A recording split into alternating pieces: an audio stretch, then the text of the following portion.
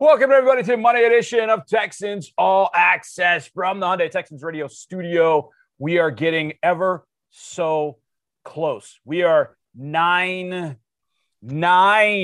days away. My gosh, it's in single digits. We're 9 days away from myself, John Harris, your host, football analyst, and silent reporter, and the voice of the Texans, Mark Vandermeer, who joins me now, being out at practice, 8 a.m., Texas Training Camp Live starts. I cannot wait. Mark, good evening. How are you doing? Johnny, I was just out at the broadcast site at the Houston Methodist Training Center this afternoon. And newsflash, this is breaking exclusive news. It was very hot out there today. That's my exclusive news from training camp so far. I and Disney Harris, who does a tremendous job setting up all these events that we have, virtually all of them. She was out there and her crew. And they're setting up these stands for the season ticket members and those other people who will be able to win entry into training camp, other fans. It is going to be spectacular. It's going to look great. It already does, but they're still building, finishing up on some of the stands areas, new fields on at least two of the fields, I think. And our broadcast position very close to the field, as always. Really looking forward to being out there with you and describing everything going on at training camp. I am pumped. You can feel it. It's here, as you get toward July 20th, it's kind of like when a rocket launches and hasn't launched yet, but it's on the pad and smoke's coming out and fire. And it's like, when's it going to go up? That's where we're at right now. Yeah, Drew and I think it was last week in the lab, we decided, kind of looked at each other and said, man, training camp's coming up. And Drew just said, hey, let's do like some of our favorite memories from training camp. We had some good ones. But one of mine it was unfortunate for the Houston fans in some sense because it was 17 and 18, in particular 2017. Yeah. When we went to the Greenbrier for the first time. And you actually had taken a trip there, I think, like a reconnaissance mission earlier in the spring. But I had not been there. And I remember going live that first day, like pulling up and seeing where we were and looking around and just thinking, did I die and go to football heaven? Like, this is unbelievable. It was still kind of a chill in the air. Yeah. And you just saw mountains. And I'm like, oh my gosh, this is unbelievable. It was unbelievable. It was one of my I'll never forget that particular year just because it was so new. Then we went back in 2018. It was just as great. But it was, we had kind of been there, done that sort of thing. And we still enjoyed it because the weather was fantastic. And loved it. Enjoyed meeting great people up there and all that kind of stuff.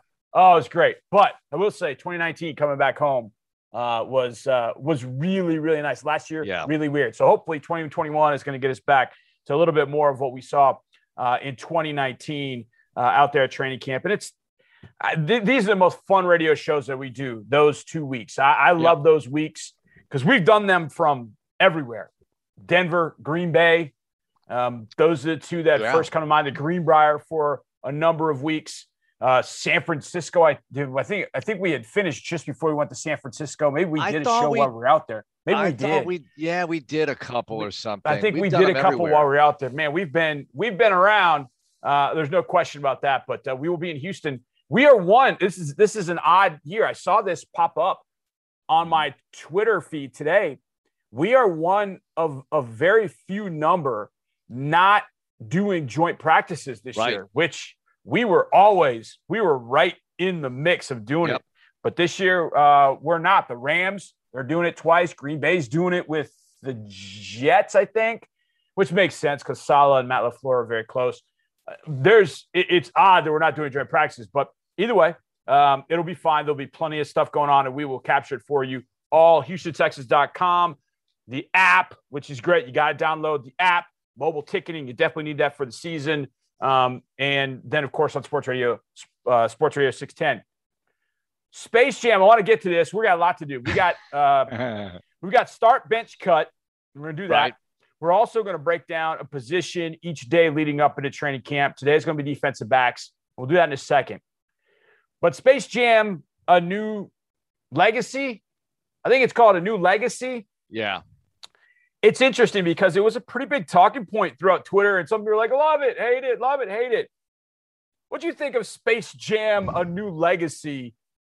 I'm just gonna go ahead and say before I loved it. It's you got to take it for what it is. It's just it's Looney Tunes. Exactly, it's Looney Tunes. It's fun. You expect it to be too serious, get lost. But it was fun. That's the way I look at it. What I love is the critics, the people who think, and Josh Ennis, I got to give him credit. He tweeted this out, and my sentiments exactly. He said too many people are acting like Space Jam 1 was Citizen Kane.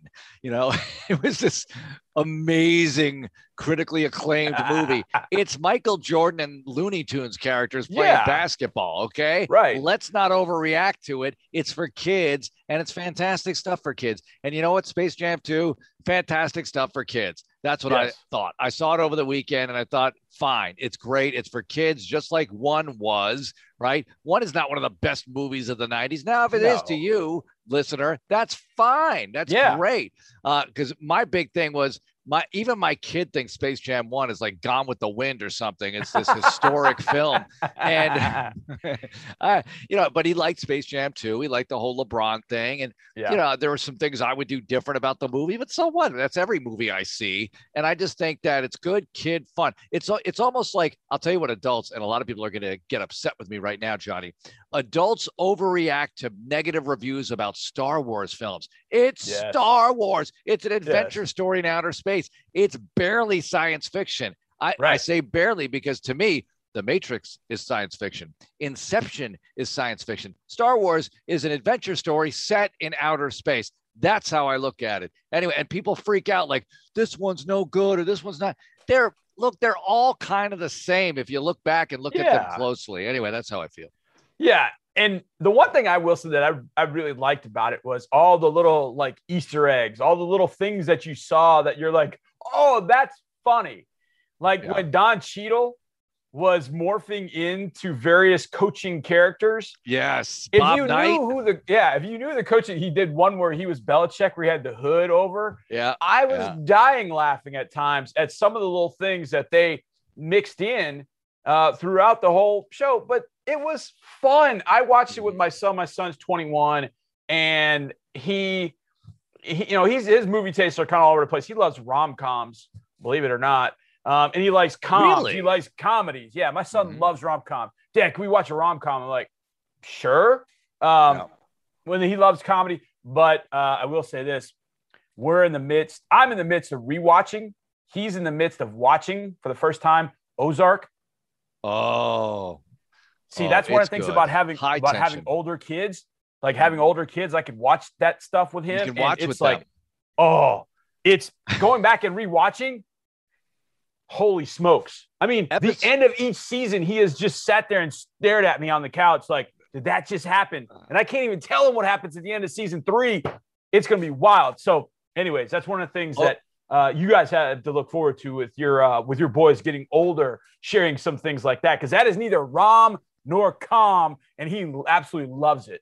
I'm not ready to see Ozark with him just yet, but I will say with that show, episode 1, season 1, if you don't like that, you don't need to watch the rest of the series. That is one of the best debut episodes of a series I've ever seen. Yes. I can't think of a better one, as a matter of fact. Breaking Bad, Sopranos. No, that debut episode set it up so well and completely gripped me as a viewer. So I liked it. Yeah, it is. It is absolutely tremendous. Yes, we've done Breaking Bad. And so here's the other one. So some people may know this, may not. My daughter is out in Los Angeles doing some things and trying to work her way into the acting industry. And so she was on a shoot last Monday. Last Monday. And so she called afterwards the next day because it was like a 16-hour shoot. They were out there from like 4:30 in the morning. Oh boy. Pacific time until I think it was probably like 6 or 7:30. It was wild. It was a long day. Anyways, she calls me the next day and she's like telling me all about it and all the different people she saw. And she's like, and then I met this guy. His name was Martin. He was German. And he said he's in an episode of Better Call Saul. And I almost fell off the couch. I was like, what? The Germans in Better Call? I'm like, no way. Yeah. She goes, no, I think he's in an upcoming episode not a previous episode. I was like, I don't care. The fact that he's in Better Call Saul. So my son got caught up on Better Call Saul too. So he's all caught up on that. And we told him and he just went crazy. So those shows, it's pretty cool that I can now share those shows with Jack. And I'm sure you'll be able to do that with the Vander Kids plural at some point. But yeah, I think, those are our film reviews for tonight. Siskel and Ebert, thumbs up both for Space Jam. More than likely, people are listening for our Siskel and Ebert on football.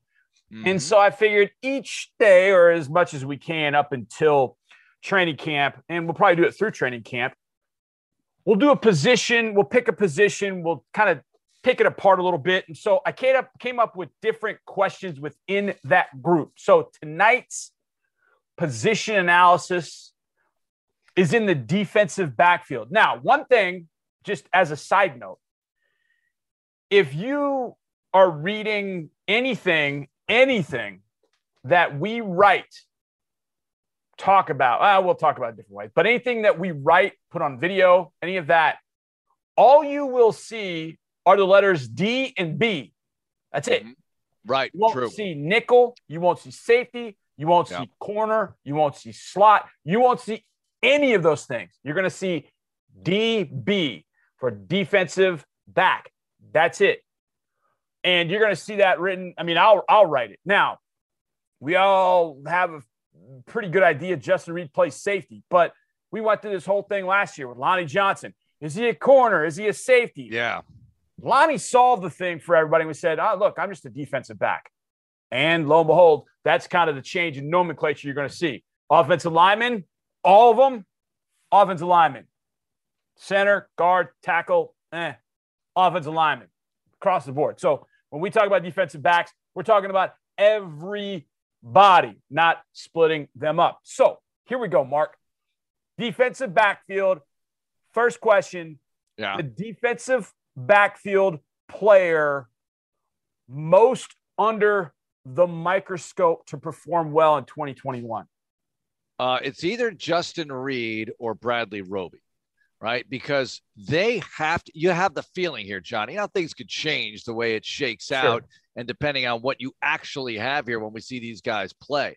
But the microscope goes on those guys, and you could say pressure, whatever, because both those players have to perform extremely well, best of their ability, A game all the way, in order for this defense, you get the feeling, to do anything that could get you victories, right? I mean, you feel that way. I mean, and when I say victories, I don't mean 4. I mean, get you over that hump. Get you over the 8-9 win hump.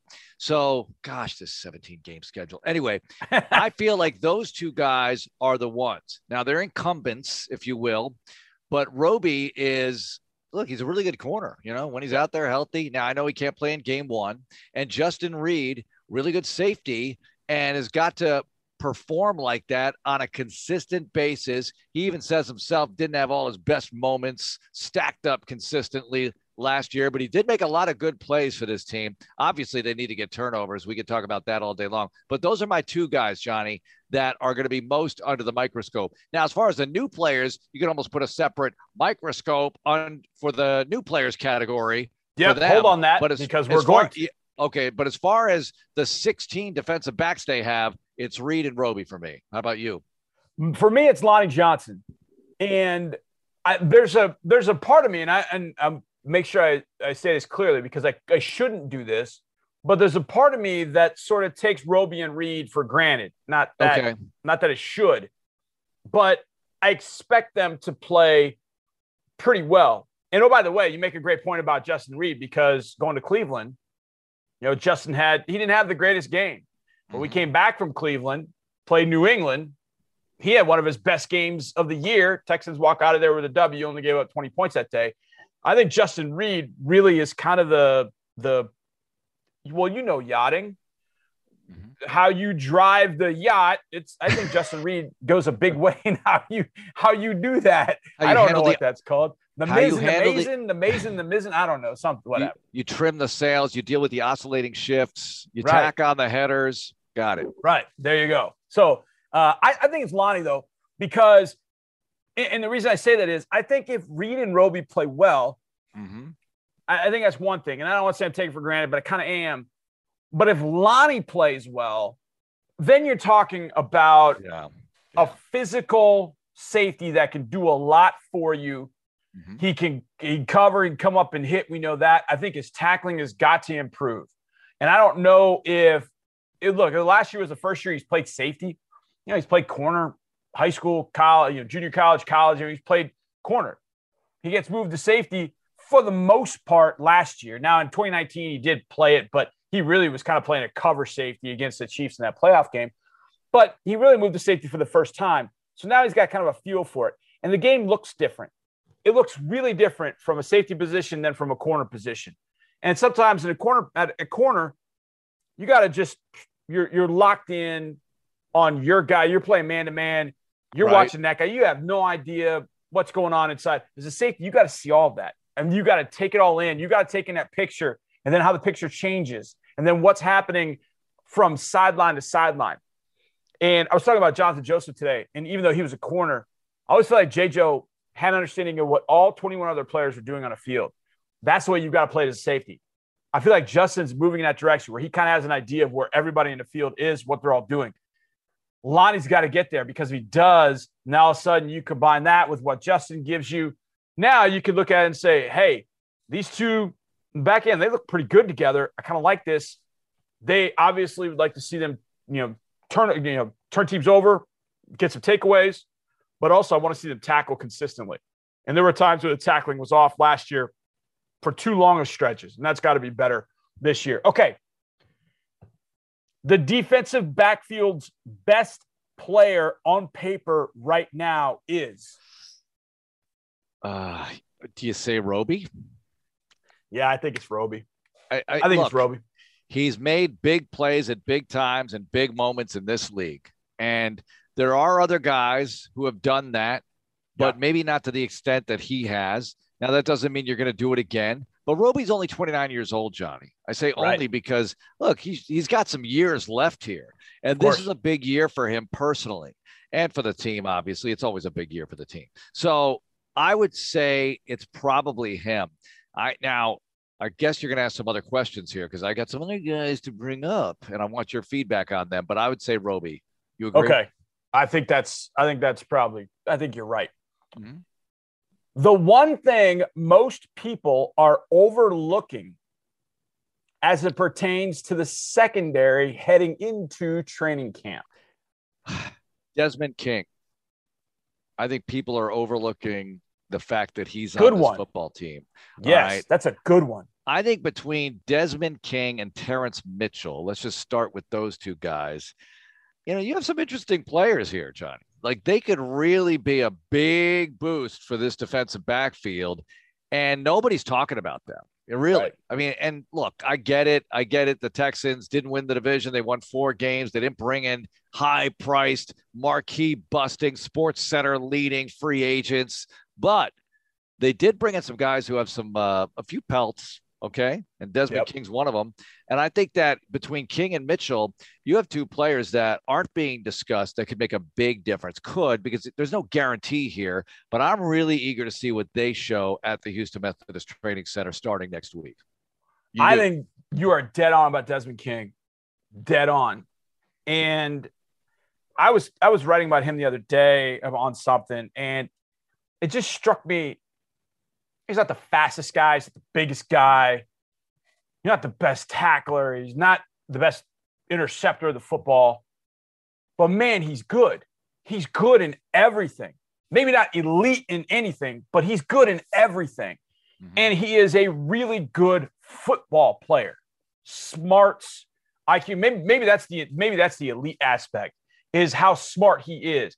I was talking with Suds today about this, his ball awareness, knowing where the ball is at all times, threats to go get the ball, where those receivers are. I think and then go getting the ball himself.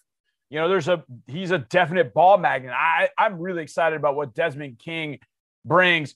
But I think one of the other things that people are overlooking, and, we've talked a lot about, John Grenard, Ross Blacklock. Even Isaiah Coulter's come up, from last year's rookie class, the 2020 rookie class. Not a lot of people are talking about John Reed. And I still think that John Reed's got a little bit. He's got a lot left to show. Mm-hmm. And I think the rookie year was so disjointed. I would see him in the hallways sometimes, and he just didn't look like he was having a lot of fun. I mean, we weren't winning. He's a rookie, and everything is so disjointed. Yeah. And I felt for him. I was like, man, there's a lot of times I just want to go there, kind of put my arm around him and say, man, it's all right. It gets better. And I think he is wildly talented as a football player. And I think he could be an inside guy. And I think that he and Desmond King can find their way on the field and do some good things. And I think John Reed's got something. And I think he is a guy that gets overlooked in the secondary because we talk a lot about the new guys, Terrence Mitchell, which, by the way, Terrence Mitchell was here before. I don't know if people realize that in 2015. It just so happened that at that point, Jonathan Joseph, Kareem Jackson, A.J. Boye, and Kevin Johnson were all here too. Three of them first rounders, and A.J. Boye, one of the best undrafted free agents that Texas ever had. Those were all the guys that were in front of him. And Terrence Mitchell, moved around the league a little bit, kept making plays, kept getting better and better to a point he could come back here and presumably be a starter at one spot. We'll find out. But I think John Reed gets overlooked because he was a little later, draft pick. He was not a second or third rounder like Ross and John were. And so I think he does get overlooked. And I was watching the Week 17 game against the Titans last year, which will be a Week 18 game this year, but either way. And I was watching him. I can't remember who he was covering, but I just watched him. I was like, wow, that's pretty good. That's like really good coverage. And he was in man coverage and did a nice job kind of matching Mirror and a slot receiver, chasing him around the field. And Tannehill ended up throwing it to somebody else. And I thought, man, he bottles that, channels that, and bottles that. He could end up being somebody that we don't need to overlook. Now, he's got to come to camp and really be ready to prove it and jump on that opportunity, because I think in that defensive backfield, I don't know that anything really is locked up at any spot. I don't think anything's locked up. I think they're going to probably spend a decent amount of time trying to figure out what they're going to do with the group that they have. You would think Roby and Reed would be two places to start, but after that, who knows? How do they settle on who's the nickel? Could Desmond King play safety? Could John Reed play safety? Could John Reed win one of those outside corner spots? Well, it's going to all play out with all those 16 guys and a number of them being new. It's going to be interesting to watch for sure. Well, let me share this with you. Okay, Our Lads is a site that puts depth charts out there the way they see it, right? Texans obviously aren't going to do that right now. They don't even put what position you're playing. It's all DB, like you said, for the 16 guys. They have Jonathan Owens and Terrence Brooks as reserve safeties behind Lonnie Johnson and Justin Reed, and nobody else at safety. Johnny, who else on this team could possibly play safety other than Brooks and Owens behind Lonnie and Justin Reed? I mean, are we dealing with Eric Murray here? Could Crossan play a little bit? I mean, AJ Moore's still on this team. Okay. And they have him listed as a corner. So he can play safety, obviously. Yeah. AJ Moore's going to be absolutely. AJ Moore's going to be, he'll be a corner safety or a safety. I mean, I think Desmond King could end up being a safety. He's got those kind of traits, but he's got corner skills. So the nice thing about training camp is you kind of let some of those things play out. And as well as I do, as much as we don't want injuries, there will be injuries. And they'll be forced into, hey, we might need to move this guy over here because we're down a few guys. And all of a sudden you take a look at him and you go, ooh, wow, you're pretty good back there. But can we try that again? And then that guy runs away with it. And hopefully that's what's going to happen. All right, those are our position analysis on defensive backs for this team. Coming up next, segment that I think is going to be a staple on our shows going forward. It's called Start, Bench, Cut. We'll do that next on Texans All Access.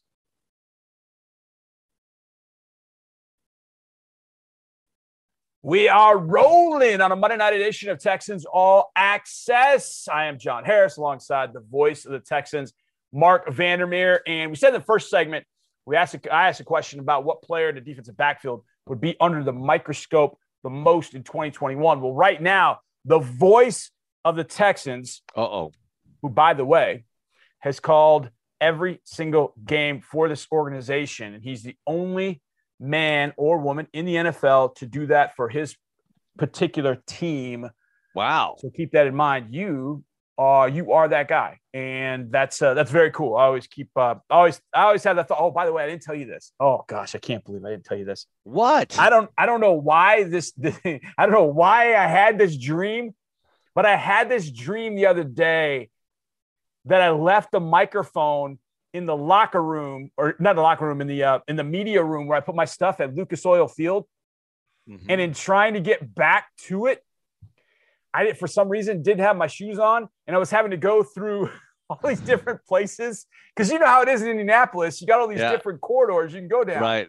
So I was going down all these different corridors, and I ended up at Conseco Fieldhouse, which I don't know what it is, Bankers Life Fieldhouse, I think it is now. Yeah. Then I ended up in the Silverdome. I don't know why. It's a That's dream. In Pontiac, Michigan. Yeah. I could not get back to Lucas Oil Field, and I was like, man, there's something there in that dream, sure. but I don't want to analyze it right now. Freud would have a ball with this one. Yeah. They tore down the Silverdome too. I know. So I don't know exactly what that's telling me. I mean, Andre played in the Silverdome, and we hate the Colts like poison. So I don't know. Maybe there's something going on with that. But either way, I forgot to tell you that. I thought I'd share with the listeners. So I was bouncing around on the Twitters the other day, and there's a famous game that people will play, whether it's at home or on the radio, where you can use explicit terms and blank, blank, blank. And if you know it, you know what I'm talking about. And I can't use those terms, but I thought, man, there's got to be something there. Well, I saw it on Twitter the other day. I was like, okay, this is perfect. I'm stealing this. And as Sean McVay says, coaches are the best thieves. Well, radio talk hosts every now and again got to borrow an idea. And so I'm borrowing this idea because I think it's good. So we're going to change blank, blank, blank to start, bench, cut. Do it. You ready? Ready. Okay. I got 8 of them right here, and they will run the gamut, and you'll see exactly. I'll try not to even give them a description. I'll just give them to you, and then you can figure it out. All right. Everybody can play along at home. Okay. Start 1, bench 1, cut 1. 3 quarterbacks who did not win Super Bowls: Dan Fouts, Dan Marino, Phillip Rivers. Oh, man. Well, I'll cut Rivers. Automatic cut Rivers. I know he broke Fouts' record with the Chargers, but come on. Fouts was Fouts. He's a pioneer.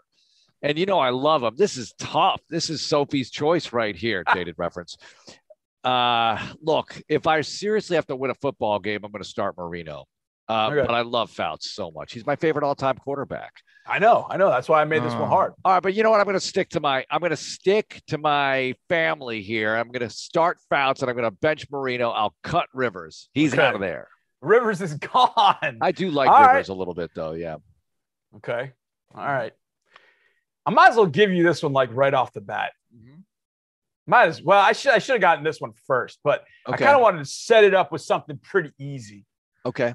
We'll dive into something pretty hard. Start 1, bench 1, cut 1. Brock Osweiler, Dave Ragone, Brandon Weeden. Oh, you're so – all right. I'm going to start Weeden. Okay. All right. I'm going to bench Osweiler, and I'm going to cut Ragone. And I like David so much. I like Dave. We run into him at the combine all the time. And look, he's a terrific guy. Where did I hear him mentioned recently? Maybe it was on the podcast that you recommended with Sean McVay. But Ragone, he's coaching. He was with the Bears. I don't know. He's somewhere now. Is he a coordinator now? Carolina. Wait. Let's look this up because I need. Oh, he's the offensive coordinator with the Falcons. With the Falcons, okay. Arthur Smith. Good for Dave Ragone working under Arthur Smith. That is huge right there. And I don't know what the connection is with Dave, who was in Chicago for a while. They were with each other because Arthur Smith had been in Tennessee for a long time. He was in Tennessee in the 2013 season, and Arthur Smith was also there. He was the Tennessee Titans quarterbacks coach in 2013. And so that's where he met Arthur Smith. So Dave Ragone is now the offensive coordinator with the Atlanta Falcons. You know what other quarterback acquaintance of mine just got promoted is Ken Dorsey. He's now passing game coordinator with the Bills, and he's been quarterbacks coach for a while and was Cam Newton's quarterback coach when they were going really good in Carolina. So good for Kenny. Okay. You handled that one pretty well. Although we do have to tell David Go when we see him that you cut him, but that's okay. Yeah. But you know what? When you give him the company, he'll say, Osweiler, I couldn't beat out Osweiler. But listen, Dave Ragone, 2 starts for the Texans, 0-2. All right. Osweiler, as, quote, bad as it seemed, Osweiler still 9-7 record, the team, playoff game starter, won that game. I'm not going to sit here and say, look, they shouldn't have moved on from Brock Osweiler, but, he won a few games here, and that was just a weird year, Johnny. We've had some weird years. That was one of them. Very much so. Okay. This one, oh, boy. Start one, bench one, cut one. Okay. Ready? Derrick Henry, Earl Campbell, Chris 2K Johnson. All right. Villain running back. Actually, not really. Kind of, sort of. Earl Campbell's not a villain to me. He's not a villain, but he now wears a villain. See, that's what makes me mad, because I got to think about Earl in this way. Like, oh, he's up in the Titans ring of thin. That's just such crap. You could have got Eddie one, bench George. One, cut one. Derek. Oh, yeah, I should have put Eddie George in there. Dang it, I knew there was somebody I was missing. Listen, take Earl out of there. Earl Campbell out. Earl is royalty almost. I mean, he's football deity, okay? Earl is Earl. So let's take him out. Put Eddie George in there. And he's coaching what college team right now? Is it Tennessee State? Yep. Okay, Tennessee good for him. Anyway. Start one, bench one, cut one. Derrick Henry, Eddie George, Chris Johnson. Look, as great as Eddie George is, I'm going to start Derrick Henry, okay? And I know Chris Johnson did what he did, but I don't know. Guys who he wasn't flash in the pan exactly. I mean, he was good, Johnny. And I'll never forget him being uncovered on the edge. Oh, my gosh. On the outside. I just didn't like that. Was that 2010? I believe it was. Anyway, that hurt a lot. It would make sense it was 2010. Yeah. Maybe it wasn't. I don't know. Anyway, Chris Johnson. I'll start Derrick Henry, because you know how I feel about him. I think he's a phenomenal player, and he makes all the difference for that football team. I'll go Eddie George on the bench, and I'm going to cut Chris Johnson. Okay. Start one, bench one, cut one. Brian Cushing, Benardrick McKinney. Children. Jamie Sharper. Ooh. Brian Cushing, Benardrick McKinney, Jamie Sharper. This stinks. I mean, Jamie Sharper. I love Jamie Sharper. He was really good for this football team. Yep. Look, you know how I feel about that early defense first couple of years. Yep. They could have done some damage if they had the offense to match. And you know what? If everything Charlie Casserly doesn't even have to be everything, but if a lot of things that he wanted to do worked out, they could have won a lot more games. They would have won a lot more games. I don't think enough to make the playoffs. The Colts were too good then. The Titans were too good then. Anyway, I'll go Cushing starting. Okay. B-Mac on the bench, and I'm going to have to cut Sharper. Sorry, Jamie. Oh, man. But you know what? You can make a case that Sharper should be ahead of B-Mac.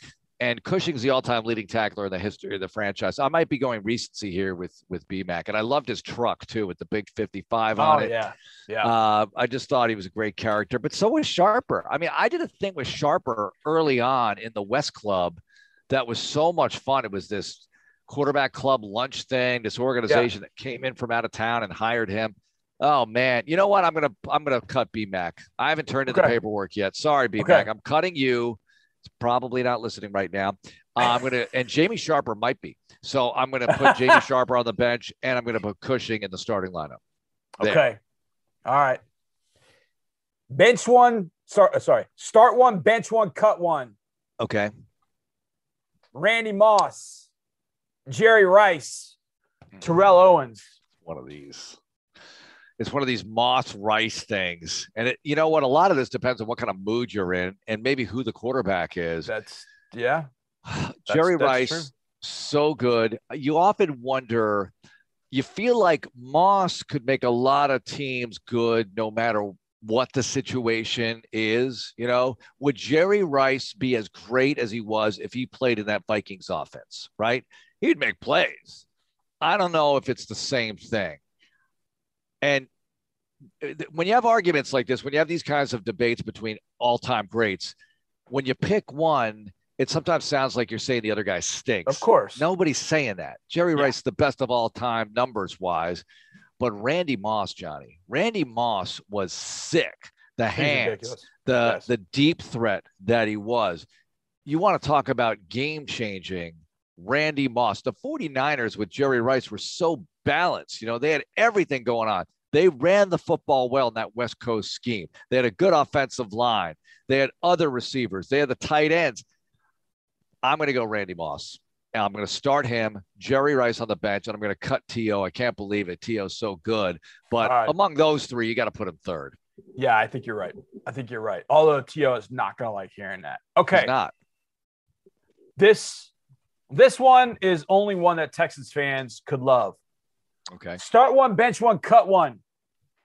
Steve McKinney, Chris Myers, Ben Jones. Oh, that's former tough. Starters at center for the Texans. Well, look, and McKinney, the first center in Texans history, now a franchise owner of McDonald's. So a really good player, by the way. Started for Peyton Manning's Colts before he got here. Yep. Myers, though, Pro Bowler. Yep. All right. And Myers took the heat. I mean, we literally had a caller on Sports Radio 610's morning show who dubbed himself Chris Myers Sucks Guy. Myers knew all about him. Hi, Chris Myers Sucks Guy here. Because Myers had that shaky, that's a polite way of putting it, debut game, or not debut, but a season premiere game in 2009 against the Jets, against Chris Jenkins, who ragdolled him a few times because Myers was playing on a high ankle sprain, and he didn't talk about it at the time, but 2 years later or something, he revealed it. Myers is a really good player and part of the greatest offensive line in this franchise's history. I'm going to start Myers. McKinney is going to go on the bench, and I'm going to cut Ben Jones, even though I really like Ben Jones. And you could argue that they should have re-signed Ben Jones. He still starts for a playoff team now. You know, it's funny with these guys. Everyone accused Rick Smith of not drafting well in rounds 3 and 4, yet he drafted Brandon Brooks and Ben Jones, and these guys are still playing in this league. I know Brandon got hurt last year, but he's still a starter and a Pro Bowler at that. So to me, I think those are good players, no doubt. They might not be all world players every year, but they're good, solid NFL offensive line starters. And I still cut Ben Jones because I like Steve McKinney. Thank you. Okay, last one. Yeah. See how you handle this one. Mm-hmm. Start one, bench one, cut one. J.J. Watt 2012, J.J. Watt 2014, J.J. Watt 2015. For those people that are going, wait a second, when did he win Defensive Player of the Year? Those years, 2012, 2014, and 2015. That's when JJ won those. Start one, bench one, cut one. Watt 12, Watt 14, Watt 15. You got to start Watt 14. He had all the touchdowns, playing offense, scoring on defense. The one we always talk about in the loss against the Colts where he picked up the fumble, ran it in, the pick six against the Bills. The other TDs he had, I know the playoffs in 15 didn't go so well, but 14, that season, 9-17, if the team performance is not a factor, I'll start that season.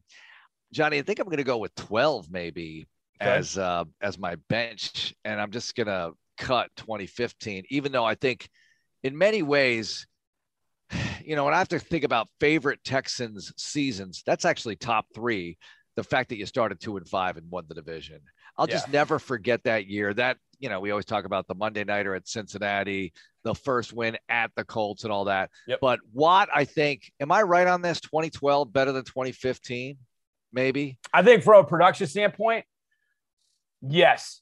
But in 2015, JJ was dealing with teams double, triple team and doing all that kind of stuff. And he was banged up throughout 2015 and he was still dominating fools. And they were number 2, I think, in the league defensively. I mean, that was a phenomenal defensive year. I mean, when you win a game 10-6 on the road against an undefeated team on national television, when you win a game 16-10, that says something as a unit. Yeah, no doubt. I would start 14, bench 15, cut 12, only because Rich was on the sideline at 12, so I'm envious of Rich for having been there. I didn't think of that, Johnny. Sorry. That's the way that I think on that standpoint. Mark, nice job. All right, we get back. We'll go around the league. And the Texas Bowl named their Gridiron Legends class of 2021. We'll do that next right here at Texas All Access. Texas All Access. Texas All Access. What's up, everybody? Welcome back to this final segment, a short one here on a Monday evening. Hope you all are well. I'm your host, John Harris, and I mentioned the Texas Bowl. Our good friends over at LSSC named their 2021 Gridiron Legends class. And I love going through things like this, and you're going to hear some names on here, and you're like, yo, how about, you remember the name Dennis Gentry? I did kind of a flashback today, and I went, Dennis Gentry. Oh, Bears. Yeah, Baylor Bears, and then the Chicago Bears. Speaking of Bears and Bears, how about Baylor All-American, 8-time NFL All-Pro, and Hall of Famer Mike Singletary? He is part of the 2021 class. How about former Texan, and I think he should be a Hall of Fame punter, our good friend from East Bernard, Shane Lechler. Winningest coach in A&M history. Unfortunately, he's come down sick, and hopefully he's going to fight and get himself back to health, and that's R.C. Slocum. Emmett Thomas, 5-time Pro Bowler, 4-time All-Pro, Hall of Famer. I didn't realize he's from Angleton. That was really cool. He used to play Angleton when I was in high school. I didn't realize Emmett Thomas is one of my favorite players. I love the 60s Chiefs. I don't know why. I just do. The 60s Chiefs just, I don't know. There's something about them that I really like. And Emmett Thomas was a big reason why. War number 18, he was fantastic with the AFL. And I was a big AFL fan. And then he was a great coach. He was an excellent coach. Coaching in the secondary after his playing career was up. Jerry Ball, Beaumont native, went to Beaumont Westbrook, and then went to SMU. 3-time Pro Bowler. This name you should recognize. University of Houston alumnus and 2011 PFWA Assistant Coach of the Year, Wade Phillips goes in. Yes. 2 Longhorns. Texas High School Hall of Famer and Texas Longhorn Hall of Fame inductee Steve Worcester, who played fullback for the University of Texas teams in the 1960s and 1969. They won a national championship. The next time the University of Texas won a national championship, their quarterback was some guy named Vince Young. Have you heard of him? Well, I hope you have, because he is also in the class of 2021. And then a name I know my buddy Dirty Red Clint Sterner is going to love seeing, the patriarch of 7-on-7 football, co-creator of the Bayou Bowl from over there in Baytown, Dick Olin, longtime coaching career over there in Baytown. Dick Olin, also administrator over the Fort Bend District, who my parents both know, Keith Kilgore, gets in as well. So this 2021 class, very, very cool. And congratulations to all those legends now for the Texas Bowl. A big thanks to Mark. Thanks to Joanna, all of you for listening. Congratulations to all the legends. We'll see you tomorrow, everybody. And as always, go Texans.